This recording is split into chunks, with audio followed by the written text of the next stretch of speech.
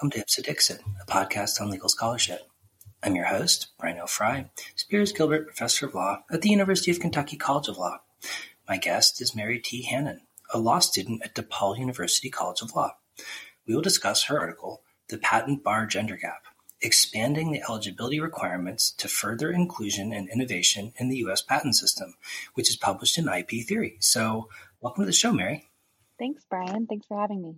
Yeah, no, I'm really excited to have you on. I really enjoyed reading your paper. I'm glad that my friend Sarah Burstein alerted me to it. And I'm very excited by all the attention that it's gotten. It looks like it's going to have a real impact, which is especially cool given that it's a paper you wrote as a student, but I assume based at least to some degree on your personal experiences. So maybe you could say a little something about yourself and sort of how you became interested in this subject. Yeah, absolutely. So, as you mentioned, I'm a student at DePaul University. I'm a 3L this year, so I'll be graduating in May. But I've been working as a patent agent for the past, I guess I've been registered for the past 2.5 years or so. So, I'm new to the profession.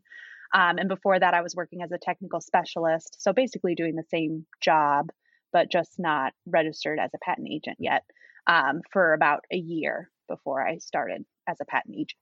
And then before that, I worked in industry as a chemist at a chemical company for a couple of years. And prior to that, I had gotten my master's in chemistry. So I think I became interested in this primarily was just I sit on, my firm's diversity and inclusion committee.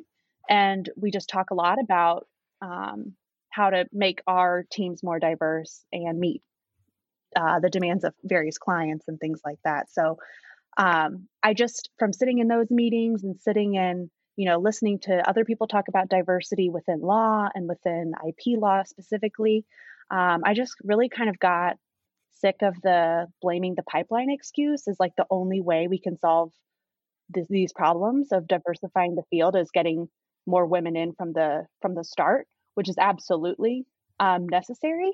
But I was thinking there's like people are out there that can do this job.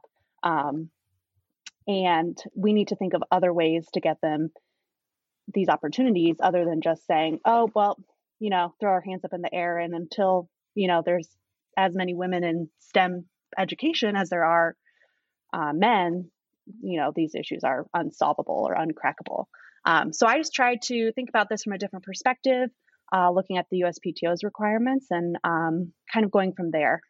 So Mary, for listeners who might not be members of the IP law community or specifically not people working in the patent field, maybe you could say a little something about what the patent bar is, why it matters, and how you go about becoming a member of the patent bar. Sure. So the patent bar refers to all of the people who are registered and recognized to prosecute patent applications in front of the Patent and Trademark Office. So the U.S. system's unique in that it offers this ability to people who are not attorneys. And those people who are not attorneys who are recognized are called patent agents. And once you become an attorney, you become a patent attorney, of course. So in order to do that, you have to establish that you have command of science and technology issues. And to do that, the patent office requires that you satisfy one of 3 different categories to establish your technical expertise, we'll say. The first category is category A, which lists a whole bunch of different degrees in which if you have an undergraduate degree in one of those programs, and it's chemistry like mine, or biology or various engineering subjects, then you'll be automatically qualified to become a patent agent or patent attorney. Then the second category is category B, which is if you don't have one of those specific degrees from category A, you can demonstrate that you have scientific expertise by showing that you've taken a number of different, science courses. So whether you've taken X number of credits in physics or X number of credits in chemistry or biology or things like that, that's how you demonstrate your expertise. The third is category C, and from what I know, this is a very rarely used to become a registered patent practitioner, but that's by passing an engineering exam. I forget the exact name of it, but I think fundamentals of engineering, I believe, the FE exam, which is offered state by state. And from what I know, very few ever qualify through this pathway. Most are through Category A or Category B. Well, so in your paper, you argue that these qualification requirements for taking the patent bar have a sort of de facto discriminatory effect against women. Why is that? Well, I think that I think that the requirements are just simply outdated and really focus on, they're heavily focused on chemistry, physics, mostly chemistry and physics, to be honest, which are so heavily dominated by men. People who obtain those degrees are men are very dominant in those fields. So I think that it doesn't really embrace the sciences that women are more likely to go into. And, that's because of a whole lot of reasons, societal and everything like that. There's a lot of obstacles preventing equal representation of men and women in STEM fields from the very beginning. But I think that these requirements are so stringent that they unnecessarily exclude some other degrees as unqualified to practice patent law, but without really any real, clear consistency between the different degrees. So, for example, some of the degrees on there, not to bash any of the Category A degrees, of course, but some of them on there are, textile engineering, which is, I imagine, is a very esoteric degree that not a significant number of men or women ever get. But, if you kind of look through different undergraduate programs and what curriculum is needed for those degrees, many of those don't require a significant amount of chemistry or physics, yet those are Category A degrees. So if you have that degree, you're automatically qualified to sit for this exam to become a patent agent. But then, if you don't have one of the Category A degrees, you have to demonstrate a whole bunch of physics or chemistry, which maybe someone who qualified through Category A didn't even necessarily have. So it's just very inconsistent. And I think that it really focuses on these hard sciences that women are not equally represented within. And so while it's gender neutral on its face, I think it has some, impact based on, the statistics of what kind of science women are more inclined to participate in. So, also that it seems like these Category A methods of qualifying for the patent bar seem awfully formalistic in terms of which degrees qualify and which degrees don't. So how do you think the Patent Office ought to think about qualifications based on the degree alone? And sort of how might we go about expanding those categories to encompass more degrees that would also have the kind of relevant scientific background that seem to be important? Yeah. And, I don't know if I have the perfect answer to this. But, I think especially now, it's 2020. I don't know how frequently the Patent Office has reviewed and updated these. And I believe actually the director, Iancu, mentioned recently that they haven't reviewed these criteria in a number of years. So they're significantly outdated. But then even beyond that, innovation is so different now than how it was when these requirements were set up. People learn science in so many different ways and non-traditional ways. They don't just learn how to do science in the classroom anymore. People learn from, doing their own inventions and tinkering and patenting their own inventions, but maybe they have a degree in, psychology or sociology, but they know the patent process. And so they know how to be an effective patent practitioner, at least with a certain number of inventions.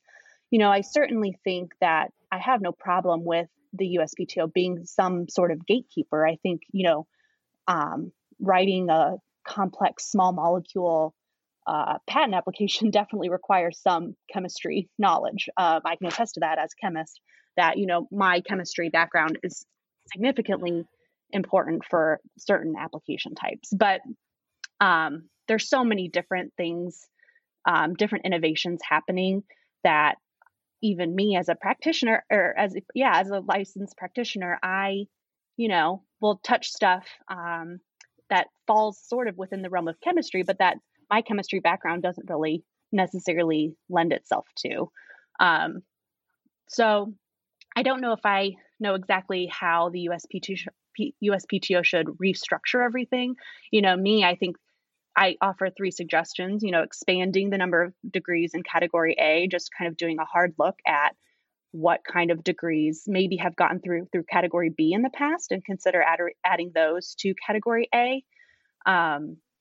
Or, I also suggest, removing some of these undue burdens for people who need to go through category B, such as like the sequencing or timing or grades that you need to have in these multiple physics or chemistry credits.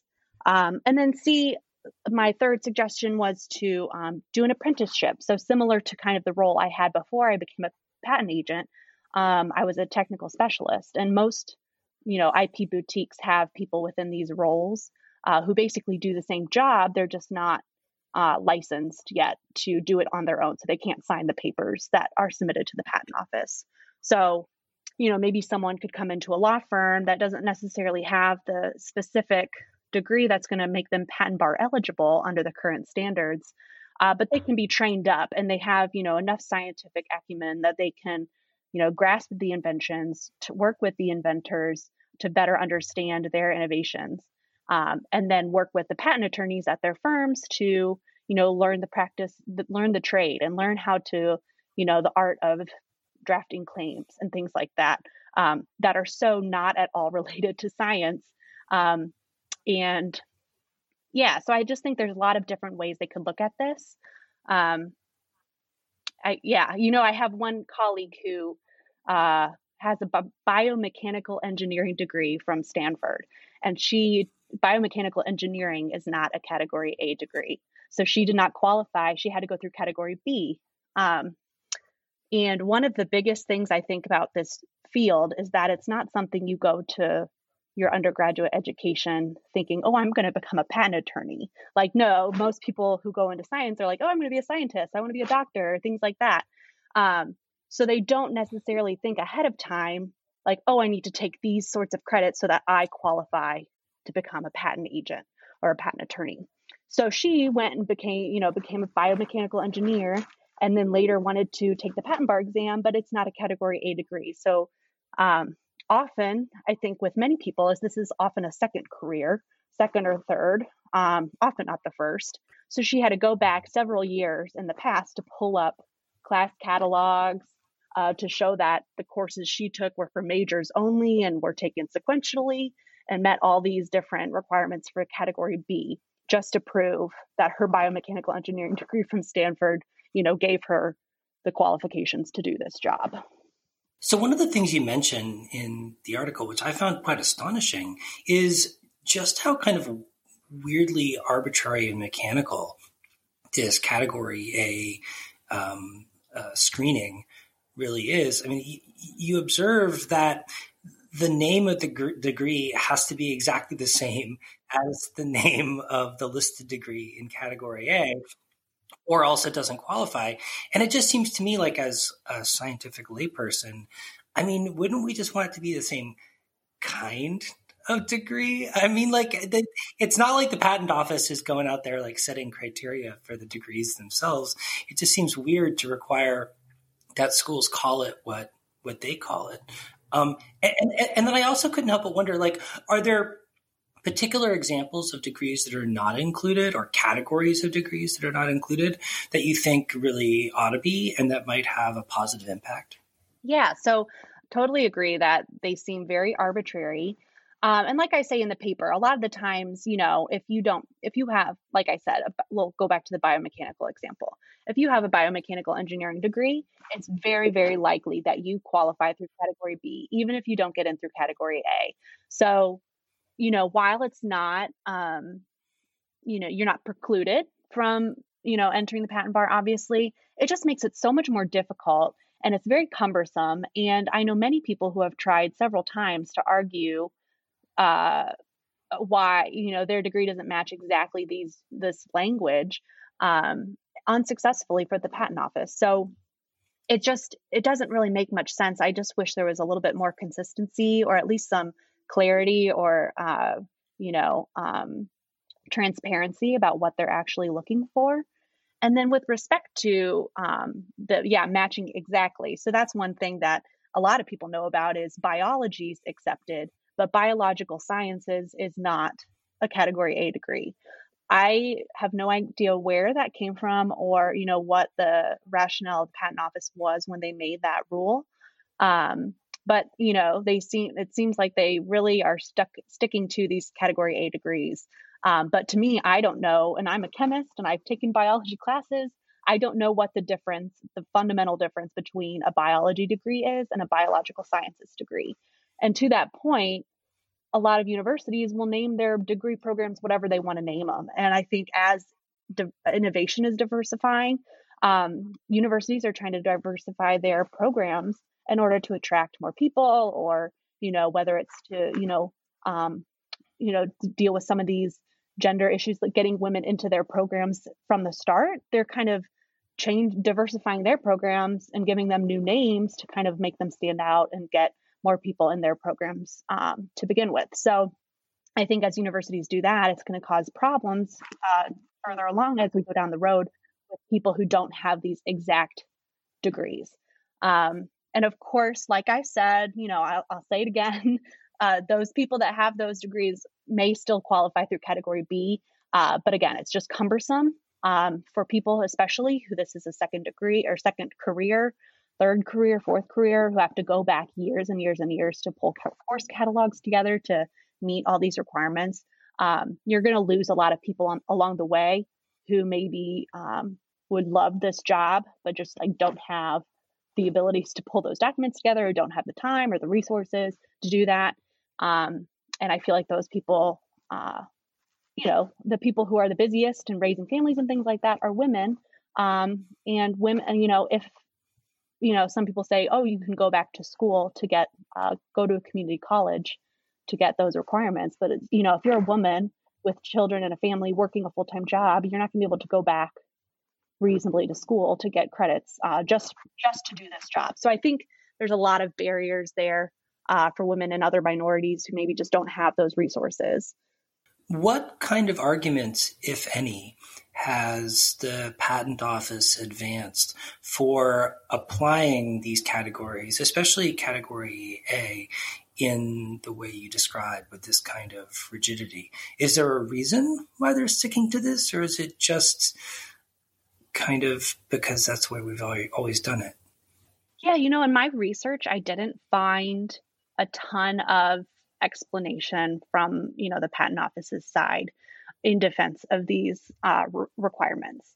I think they've been very elusive with kind of the rationale for some of these. But I think with the current chatter, from this article and from, the letter that the senators recently wrote to the Patent Office, I think that they are, Director Iancu has admitted that they haven't looked at these criteria in a while and are committed to taking a second look and reconsidering some of these. So I'm hopeful that they'll reconsider. I think I mentioned at one point in the article that, back in maybe the early 2000s, someone had suggested doing an apprenticeship model because they have done that in the past. I found some evidence that at least for some time in the 90s, and then of course way back before the patent bar, these requirements were established before you had to even take an exam to become a patent agent. It was just basically an apprenticeship model. You demonstrated your ability and then you could become one. But that was back, way long ago. But at least in the 90s, they did a little bit of apprenticeship. And I know that when someone asked that question about bringing them back in the 2000s, the Patent Office just said, oh, we looked back to, 50 or like 100 years ago or something like that. And they said it was too hard, it was too cumbersome and things like that. But, that just was completely like it was a hand waving. They just kind of tossed it aside without really giving it any real consideration.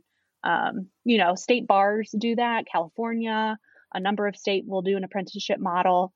I think it's really interesting to look at these issues from the COVID-19 perspective and the bar privileges that have been passed out in several states. So I think it works, and we've shown that it works in different fields within law. So I don't see why it wouldn't work here. Well, so Mary, the reaction to this paper has been really interesting, exciting, and I imagine in some cases a little frustrating. I wonder if you could talk about that and sort of your experience of that reaction and your thoughts on kind of what's happened surrounding your paper and the broader conversation in which it participates. Yeah, sure. It's been a whirlwind. So just for some quick background, I wrote this piece for class. I just wanted an A. And obviously it's something I'm passionate about, but I never in a million years expected it to be published, let alone read by anyone, let alone all the other stuff that's come from it. So, it's very exciting for me. I'm a law student. This is the first attempt I ever made at publishing anything. So, it's been a whirlwind to say the least. So as I was writing this, my professor, who I wrote it for in the class, encouraged me to publish. He thought, it was a poignant issue, very timely issue.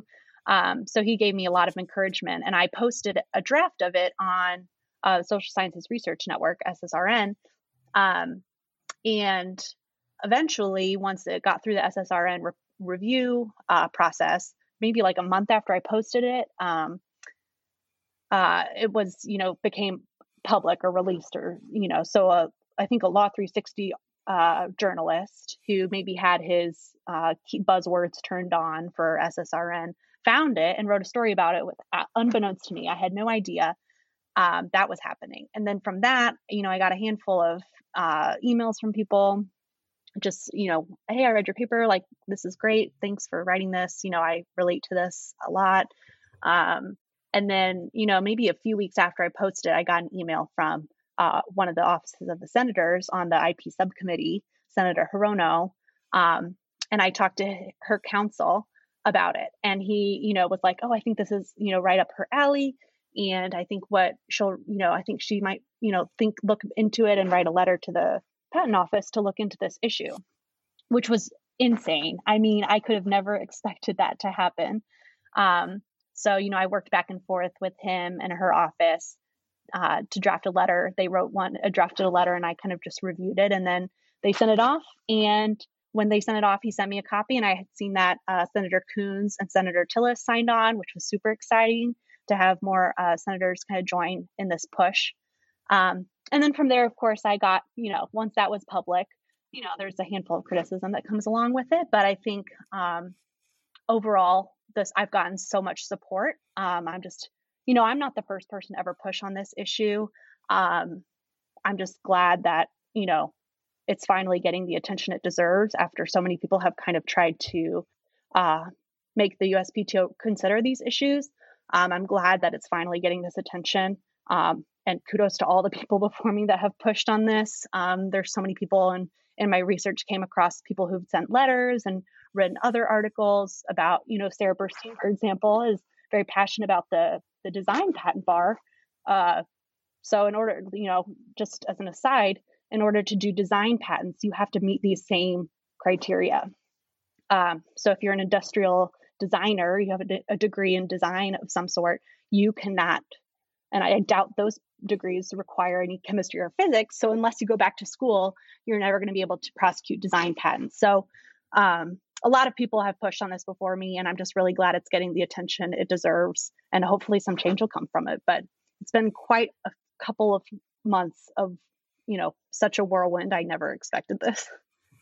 Well, it's very exciting and well-deserved, and I'm glad to see that it's a conversation that's being engaged in at the level that it is. I wanted to return to some of the things you were just talking about at the end of your last comment, where you talked, for example, about, design patents, which, a lot of people don't even know about, but are, a significant part of the patents that the Patent Office issues every year, and the very kind of idea of technical expertise. I thought it was really helpful when you observed that, having a science background is really helpful and important with respect to particular kinds of really technical patent applications. But geez, there's so many different kinds of patents out there, some of which really aren't all that technical at all. Part of me can't help but wonder, do we really need to have this technical requirement for people to prosecute patents in the first place? Or could self-sorting and kind of clients choosing people who specialize in particular areas do all that work for us? I think that's a great point. I think there's so much weight given to maybe some more of these more complex, these small molecules, or these, the biotech, the antibody formulations, things like that. Because I think those are the things that make headlines. Those are the huge clients, the big pharma companies, and things like that. But I agree, like those companies, know what they need in a patent attorney, and they're going to seek out someone with that technical background who has the bandwidth to write those applications and handle those matters. But I agree, there's so many other things out there, app design, a lot of things like, I'm not in that space, so I can't really speak to, a number of issues with software and the 101 issues that are raised with respect to, what is patentable at the end of the day in terms of software and computer science and things like that. But, I do think that you have a point that, clients know their technology best, and they have the ability to seek out, the people who have the ability to do what they need them to do. And, I think that's a great point. And I hadn't really even considered that. I think that part of the reason we get so bogged down on these criteria is because people think of the big money-making inventions. When if you just go to the Patent Office's website and look at, the recent patents that have been issued, some of them, like you mentioned, have no serious technical, specific, like anything about it that's super would require a chemistry degree or require a mechanical engineering degree or, those sorts of things. So I think that's a great point. I think we need to expand the way we think about innovation generally away from just being, traditional science. And if we do that, I think we can find some new ways to kind of bring in more women, bring in more minorities, diversity of thought, all sorts of ways of diversifying the patent bar. Yeah, well, I was really struck by an anecdote that you told about the woman who invented Spanx and her journey to patenting her invention. Because, as you say, she just couldn't find anyone who she felt comfortable speaking to about the invention she wanted to patent, and ended up prosecuting it pro se, getting the patent issued, and then being quite successful with that patent, and her business more generally. And it struck me as sort of part and parcel with a lot of the arguments that I've seen Sarah Burstein make in the design patent sphere, which, it seems to me that like excluding people with a design background in particular from the patent bar means that we actually are systematically eliminating like design experience from the patent bar in ways that might not be desirable for the development of the law in that area.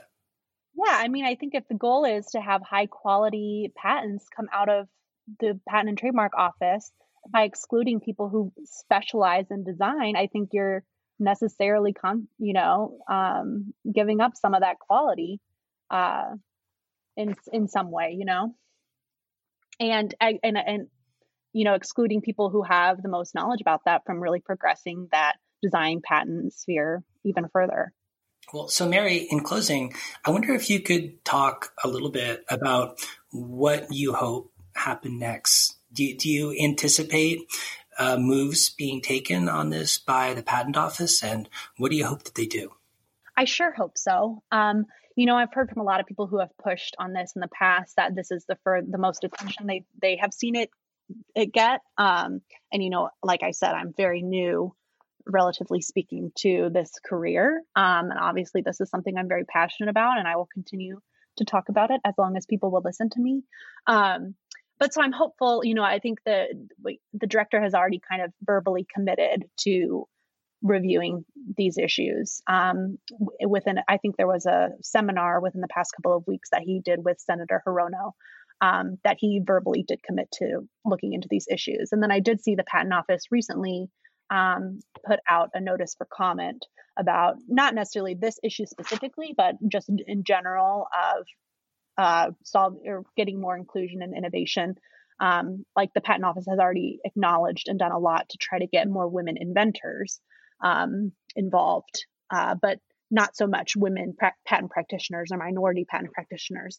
So, I think this is in line with their current push. So I'm really hopeful that this is just kind of the very beginning, and that a lot of other people, smart people with other ideas other than just the three that I propose, can come forward and have, people actually listen, because now that people are talking about this issue, and I think there's so many other ways that I could never even imagine that we could really solve some of these problems and think about innovation in the patent system, and what the goals are at the end of the day, and find other ways to still embrace those same goals, but think about it, make it more modern, and think about different ways to get there.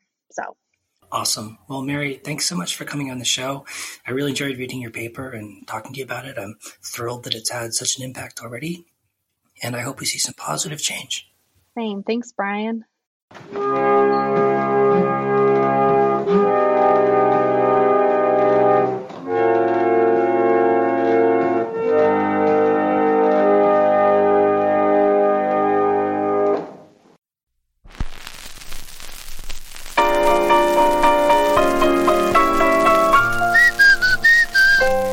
Well, now, Frantic One, settle back in your rockers, because it's time for another story. This time, Uncle Jazzbo's going to lay a little history on you cats.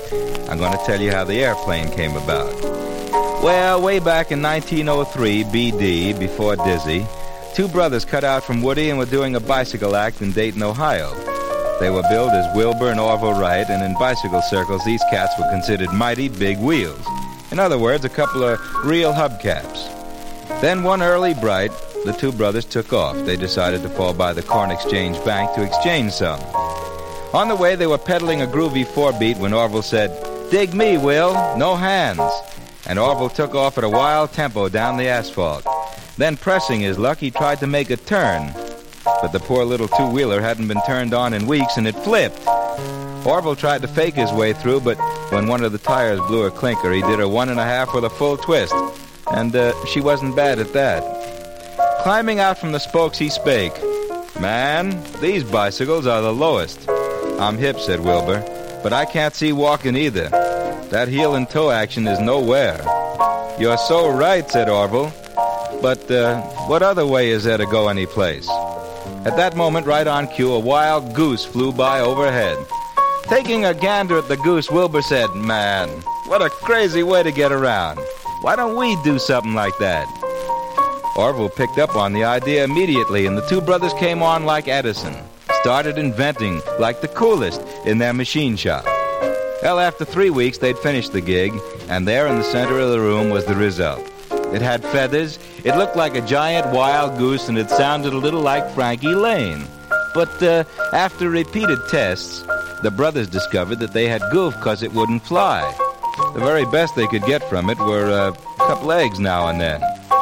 Well, for the second experiment, Orville came up with a weirdo. They borrowed a crazy cap with a propeller on it from a passing boy, and Orville cleverly installed a motor in the hat to turn the propeller. To test his brainchild, he tried the hat on Wilbur for size and started the engine. And quickly Wilbur's head rose into the air. But as his feet were still on the ground, this proved to be quite a drag, so experiment 2 was put in the Get Lost file. Well, it was the third try that made the history books for Wilbur and Orville. They decided to make it to Kitty Hawk because they heard the breeze there was the most. They were hoping that maybe the breeze would hit the wings and move the ship and bring the moolah back to them. So Orville wheeled out their wild contraption and Wilbur juiced up the tank. But after a few tries, that gizmo wouldn't get off the ground. So they poured some more juice, and they tried, and they made with the juice again, and they tried again, but nothing. Well, finally, Orville, trying the hardest, putt-putted down the field once more, and Wilbur yelled at him, "Hey, Dad, how about some more juice?" And then from Orville came the now immortal words. He said, "Save it, man, I'm flying." And flying he was, chums. Flying he was.